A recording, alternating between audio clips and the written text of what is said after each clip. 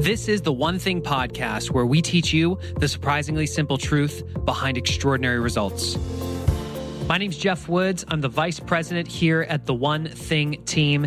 Today, we've got a great episode for you on 3 timeless secrets of influential leaders. I was connected with the man that you're going to meet today, who hosts the Conversations with Passion podcast. And, when he was telling me his background, he had sat down with 4,000 to 5,000 thought leaders and conducted individual interviews with them, which to me, I'm imagining what my calendar would look like if that was me. But going, all right, here's an opportunity to really tap into some really great minds in a very compressed manner. And he said that there were definitely some themes, very specifically 3 of them, that they credited their success to. So we're going to go into that today because I think it's going to add a lot of value to you. So with that, let's get into my conversation with Corey Poirier.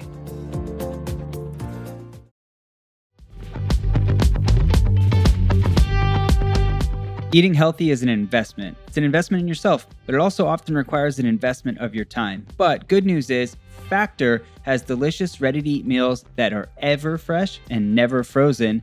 They're chef-created, dietitian-approved, and ready to eat in just 2 minutes. With Factor, you can choose from a weekly menu of up to 35 options, including popular things like Calorie Smart or Keto Direction or Protein Plus or Vegan and Veggie. Also discover 60 more add-ons every week, like breakfast on the go, lunch snacks, beverages to help you stay fueled, feel good all day. And we know our listeners here at The One Thing are focused on health and health goals. That's why we choose to partner with Factor. And if you visit factormeals.com/150 and use code 150, you can get 50% off your first month plus 20% off your next month. Again, that's factormeals.com/ONE50 and use code ONE50 to get 50% off your first month plus 20% off your next month.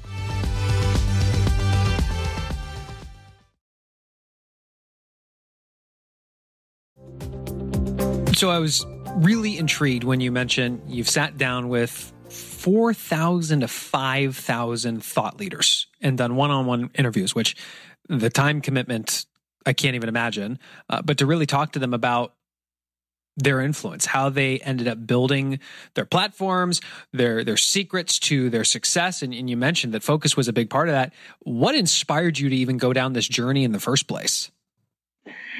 It's interesting, for me, I sort of, today I would say I'm obsessed by it, but when I started the journey, it was kind of I'm going to say one of those happy accidents.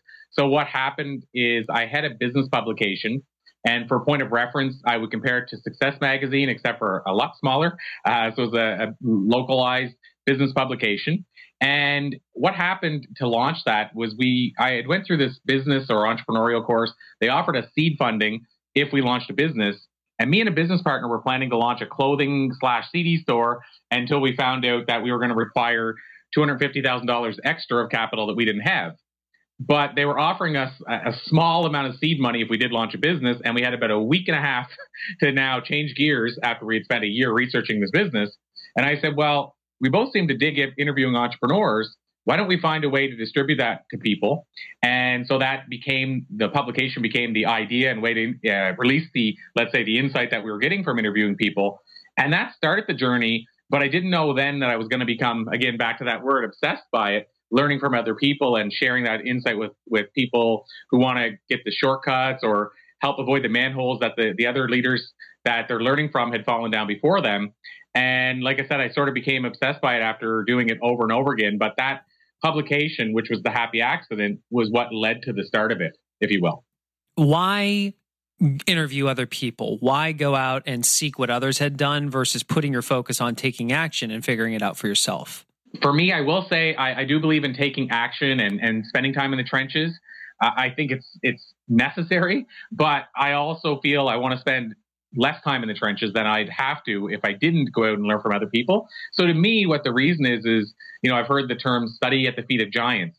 And I just feel that if somebody else has already spent all this time, let's say, inventing the wheel, why would I want to try to create a new wheel or a square wheel or something that, that I'm going to have to even go through the same pain and same experience they did if I can take that shortcut? So I think for me, it's all about not necessarily doing it the easy way, but what are the shortcuts? And if I can avoid some of the manholes that they've fallen down, I'm sure I'll fall down some of my own. I still want to be in the trenches and test it, but I just think if they can show me the shortcuts, why wouldn't I want to avoid the longer route there? And I can impact people sooner and quicker if I can find the shortcut and shorter way there. Yeah, and I'm leading you there a little bit because I firmly believe in looking to what other people have done. I mean, people who have followed this podcast know that Jim Rohn quote, "You're the average of the 5 people you spend the most time with," has been one of the most influential quotes in my life. It set me on this journey. And like you said, why reinvent the wheel when there's somebody who's already where you want to be, who can turn around, tell you, these are the steps you need to take. These are the mistakes you're likely going to make. These are the connections you're going to need. Oh, let me introduce you to those people now. It literally collapses time. And Gary Keller, in everything that he teaches, part of empire building is benchmarking and modeling. Constantly looking out and saying, what are other people doing, building models around it, figuring out how it's going to work for you, and then building the systems that will help you run the model. I love that. And the key thing there, my takeaway from, what he's doing, it sounds like, is he's still spending his time in the trenches. He's just doing it maybe a little more efficiently, but you can't avoid the trenches unless you hire somebody else to do the work for you. But typically speaking, you're still going to do the work. And hopefully, if you love it, as they say, it won't be work anyway. Yeah, absolutely. Well, so let's talk about some of these timeless secrets of the influential people, the influential leaders that you've talked to. What are some of the things that really stand out? So this one, Jeff, probably won't surprise you, but it relates to feeding our minds. I've had a quote one time I was sharing regularly about the fact that we spend so much time feeding our bodies, but we often forget to feed our minds. And interestingly enough, and again, this may not surprise you, but what I've noticed is the top leaders, they're lifelong learners. They find ways to continue to feed their mind long after other people would have quit learning and quit trying to find new ways to learn. And I don't know why, but this story always stuck out to me during an interview was with Jack Canfield. So the Chicken Soup for the Soul co-creator, Success Principles. And Jack had said, in terms of, feeding your mind, in terms of how he does it, he talked about and shared him going to Tony Robbins seminars, and him and Tony, of course, are friends and talk with each other regularly. But he talked about at 70, I think he was 70, just turned 70 at the time, going to Tony Robbins seminars and taking notebooks filled with notes. Even though Jack's out there impacting millions of lives on his own, and he's sitting next to maybe a 19-year-old who's not taking any notes, Jack is filling a paper, a pad and a paper based on the notes he's taken from Tony Robbins, even though he's sat with Tony probably 100 times. Mm-hmm. So these thought leaders, regardless of their age, regardless of how long they've been doing it, they understand that the day we stop learning is basically the day we stop living. And so they're constantly feeding their mind. And I've discovered that they try to find the most efficient way to learn, but they constantly want to always be learning. So that would be one of the common traits and timeless secrets, is that they're constantly trying to find ways to continue to grow and feed their mind. So before we go into the next trend that you saw with these people, I want to turn the focus to the audience. And I want to ask you, are you showing up in the world as a consummate student? Are you constantly learning? And if not, what would your actions have to look like for you to begin the journey of being a consummate student? What habits would you have to form? And is this something you would want to adapt in your life? It's great that you're listening to the podcast. It's expanding your mind, yet the value comes when you implement. So is this something you can implement in your life further? Corey, so you're talking to all these people. They're consummate students. What are some of the other trends that you saw? So one of them that I'll share as a common trait, but I'll kind of jump quickly onto another one because I'm going to probably guess, and actually you can correct me if I'm wrong, but I'm going to guess that a lot of the listeners to the show would probably have this trait already. So I don't want to spend a whole lot of time on something they already have, but I also don't want to assume that they do. So I'll maybe ask your thoughts on that. But sure. Basically, it's the idea of living your purpose. My latest book, I talk about your why and discovering your why. You can insert the word passion, why, purpose, whichever word suits you. But these top leaders, and by the way, this is probably the most common trait, is they've discovered their why or their purpose, and that's how they live their life.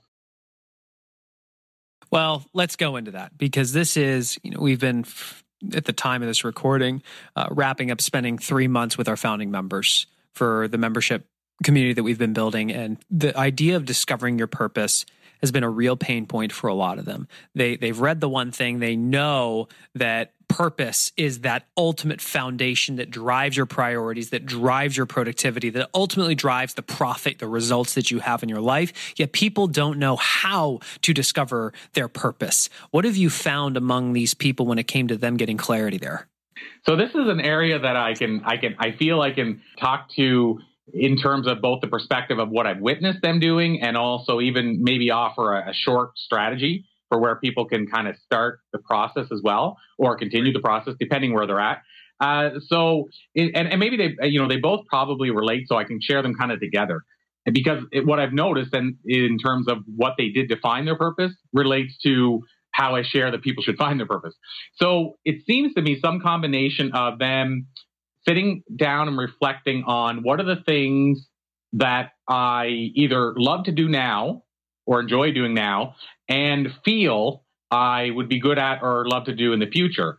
So that's, in theory, that's in the bigger picture. But in terms of practicality, what that looks like is I recommend people, whether with a pen and a paper, if they're old school, or with a phone or an iPad, depending on which way they record their notes. I like pen and paper for this type of thing, but essentially writing down that list of and we've heard this before, but what are the things you would do if you won the lottery?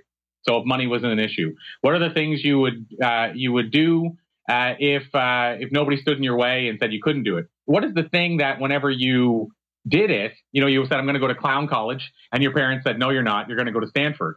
Where was that pivotal point where they pushed you off the thing you really thought you wanted to do, or somebody pushed you off? Go back to that point and say, and write down what was that. And if you make that list, maybe it's 10 things, I think what you're going to find is you're going to find some, first of all, common trends, but secondly, you're going to have something to work from to start to isolate what could my purpose be. And then essentially what I get people to do is then prioritize them and say, what are the ones that if I drop these off my list, I wouldn't care if I ever did them again. And, and of course, you may want all 10 of them on, but you got to get an order to them at some stage. So let's say you write down and decide that, this is number 1 and this is number 10 or whatever they might be. Then what I tell people to do to keep the process as short as possible, obviously you got to find your right passion. So I'm not saying to just pick one, but as short as possible. Obviously you want to start with the one that you think you have the kind of, after all that work, inkling could be your purpose or your passion. And then this is the big step. Is let's say if it's, I'm going to use a random example, but let's say it's stand-up comedy, because that's how I get started in speaking. So stand-up comedy, for most people, I wouldn't recommend you do what I did, which is to go to a club and then be tricked into performing that night. But, and that's a whole, by the way, a separate story, but it was quite an enlightening experience. But basically the guy brought us there, didn't tell us we'd be performing. It was the end of a workshop and we were kind of led to believe that we were watching people entertain us.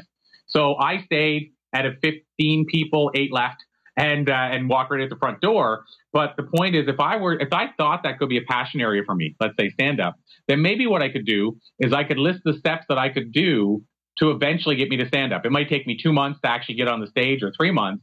But if I take the baby steps towards that purpose area, then it won't feel as scary to try them. And once you start taking those baby steps, that's where the real rubber hits the road and you'll start to figure out pretty quickly, is this my passion? Now, all of this stuff might sound like a lot of work, but here's the thing. I've heard percentages as low as 5% when they say, the number of people that will find their passion in their lifetime. So my question would be, if this could transform your life, would it be worth spending 2 months going through this list to find your purpose and passion versus hoping it lands in your lap 3 or 4 or 5 years from now? Well, and the people who have read the book or listen to the podcast, who really do immerse themselves in the content, understand the idea that extraordinary results comes down to unleashing a domino effect in your life. And unleashing a domino effect is not you knocking down millions of dominoes. It's about you getting your priorities aligned and just knocking down one. How can you think big in terms of the results you want in your life and then narrow the focus so small to one thing that you can do, such that by doing it, everything else is easier or unnecessary. And then you go on a 66-day challenge doing it every day until it becomes a habit. Love that. And I think that ties in very well with this, with this exercise of figuring out what, again, the one thing, what's the one passion, rather than, like I said, trying to go in 5 different directions, trying different things, trying to figure out what it is. This strategy here, you're trying really one thing and you're trying the mini steps as one thing individually, But if you knock down that domino, your whole world changes. It really all comes back to me discovering my purpose. So there's so many benefits to me to take some small actions to find it. To me, every day of the week, I sign up for that. What is your purpose? My purpose, my why, if you will, is I kind of bring it down to, I describe it in my mission statement, which is 5 things, but it'll make sense if I share that with you. But basically, I want to be the person that donates, motivates, inspires, entertains, and educates. But I can even go further than that. The one thing, what is my purpose? It's to create an invisible impact in other people's lives.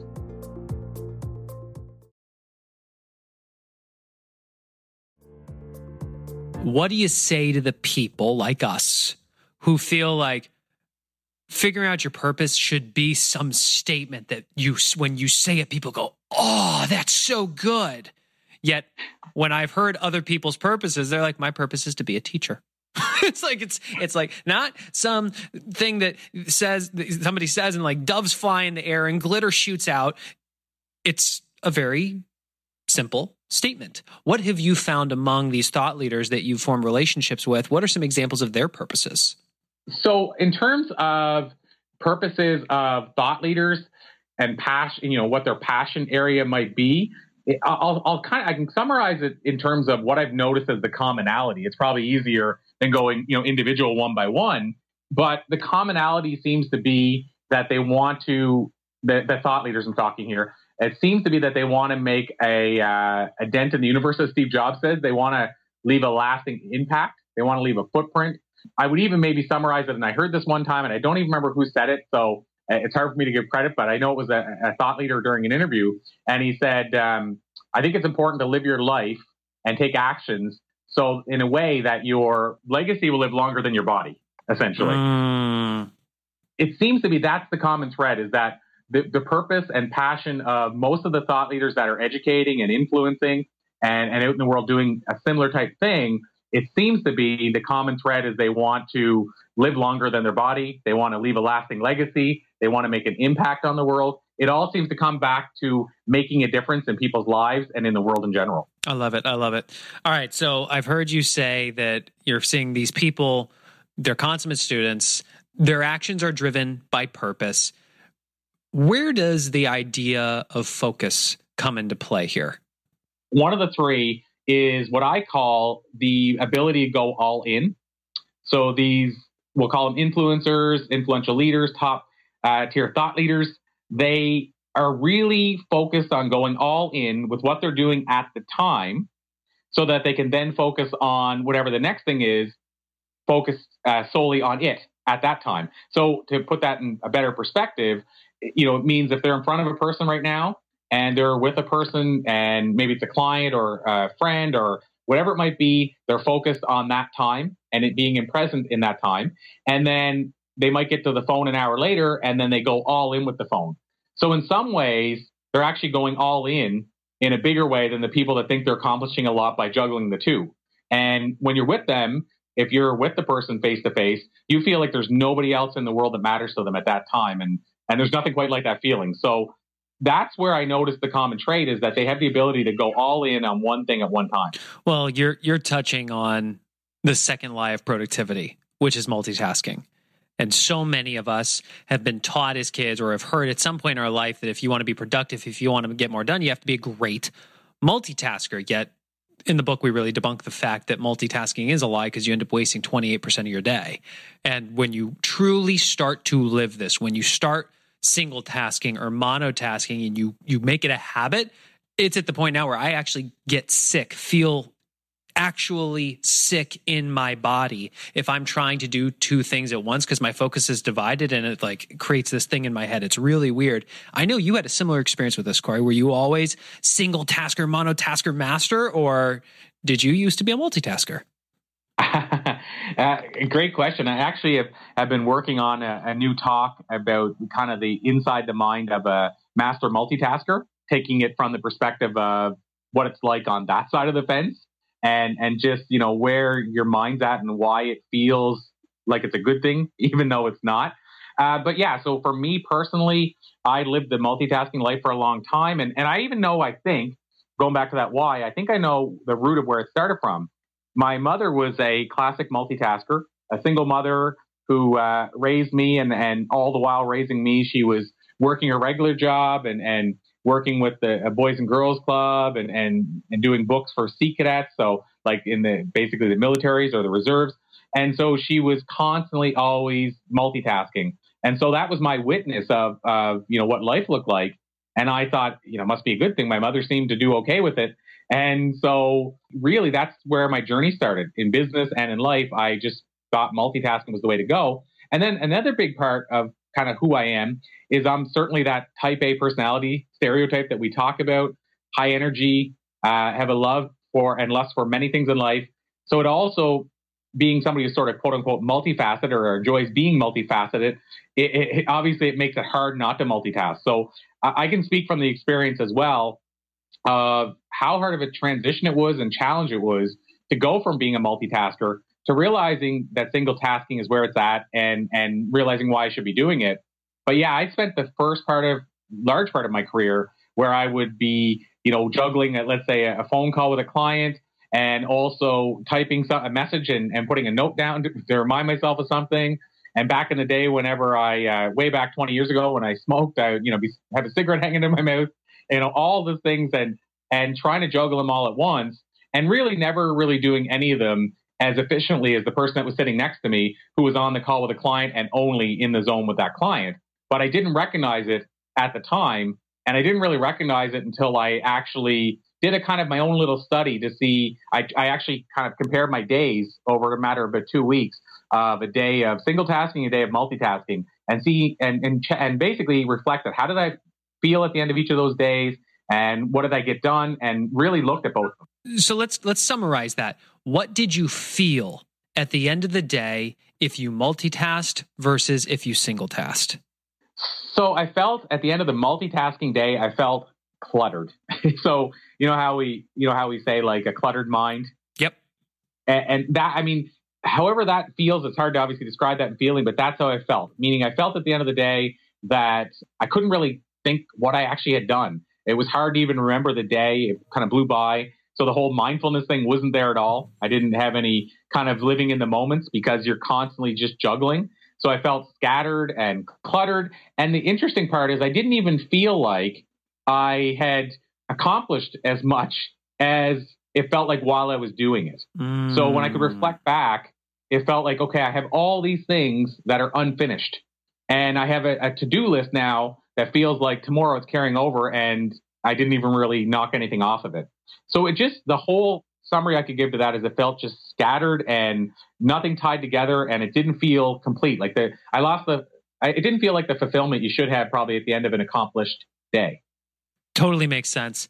So walk people through going that transition from multitasking as a habit to then single tasking, because it's not like you just flip a switch and all of a sudden you just stop multitasking and you only focus on one thing.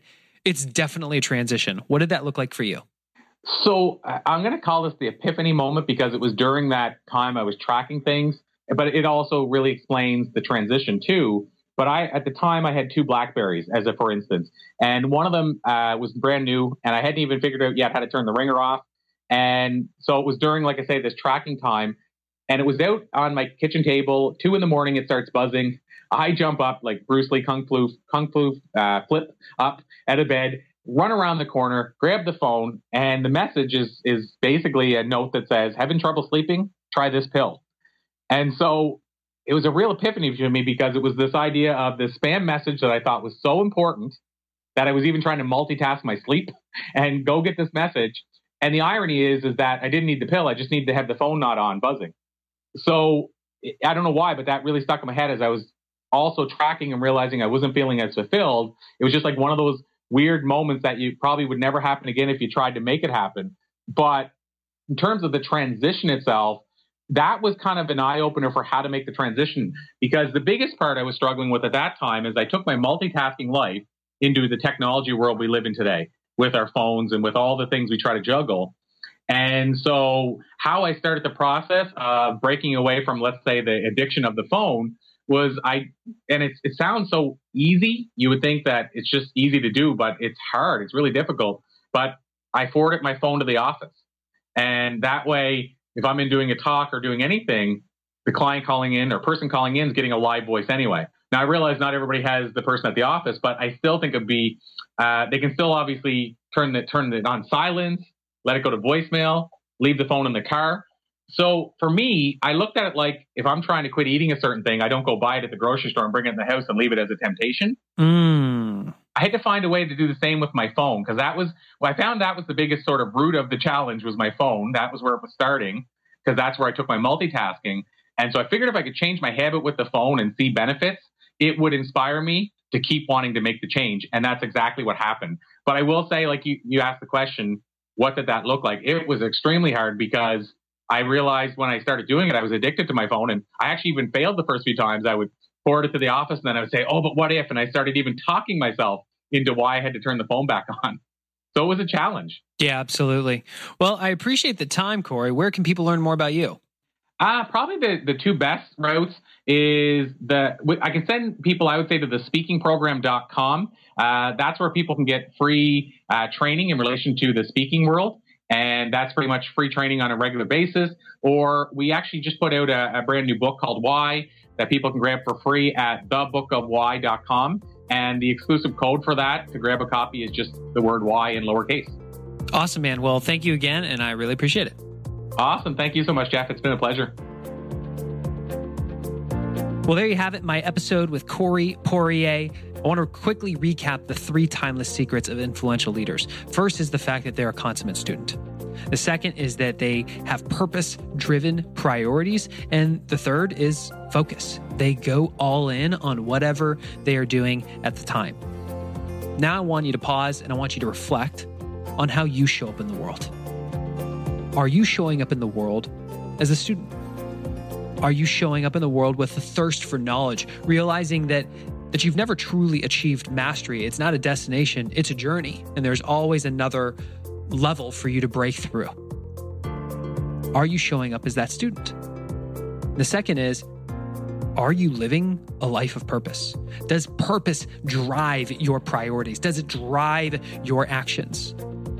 I find that many people have not yet discovered their purpose, have not yet discovered their why. I believe I'm on the path. I'm not quite there yet, but it's something I'm committed to finding.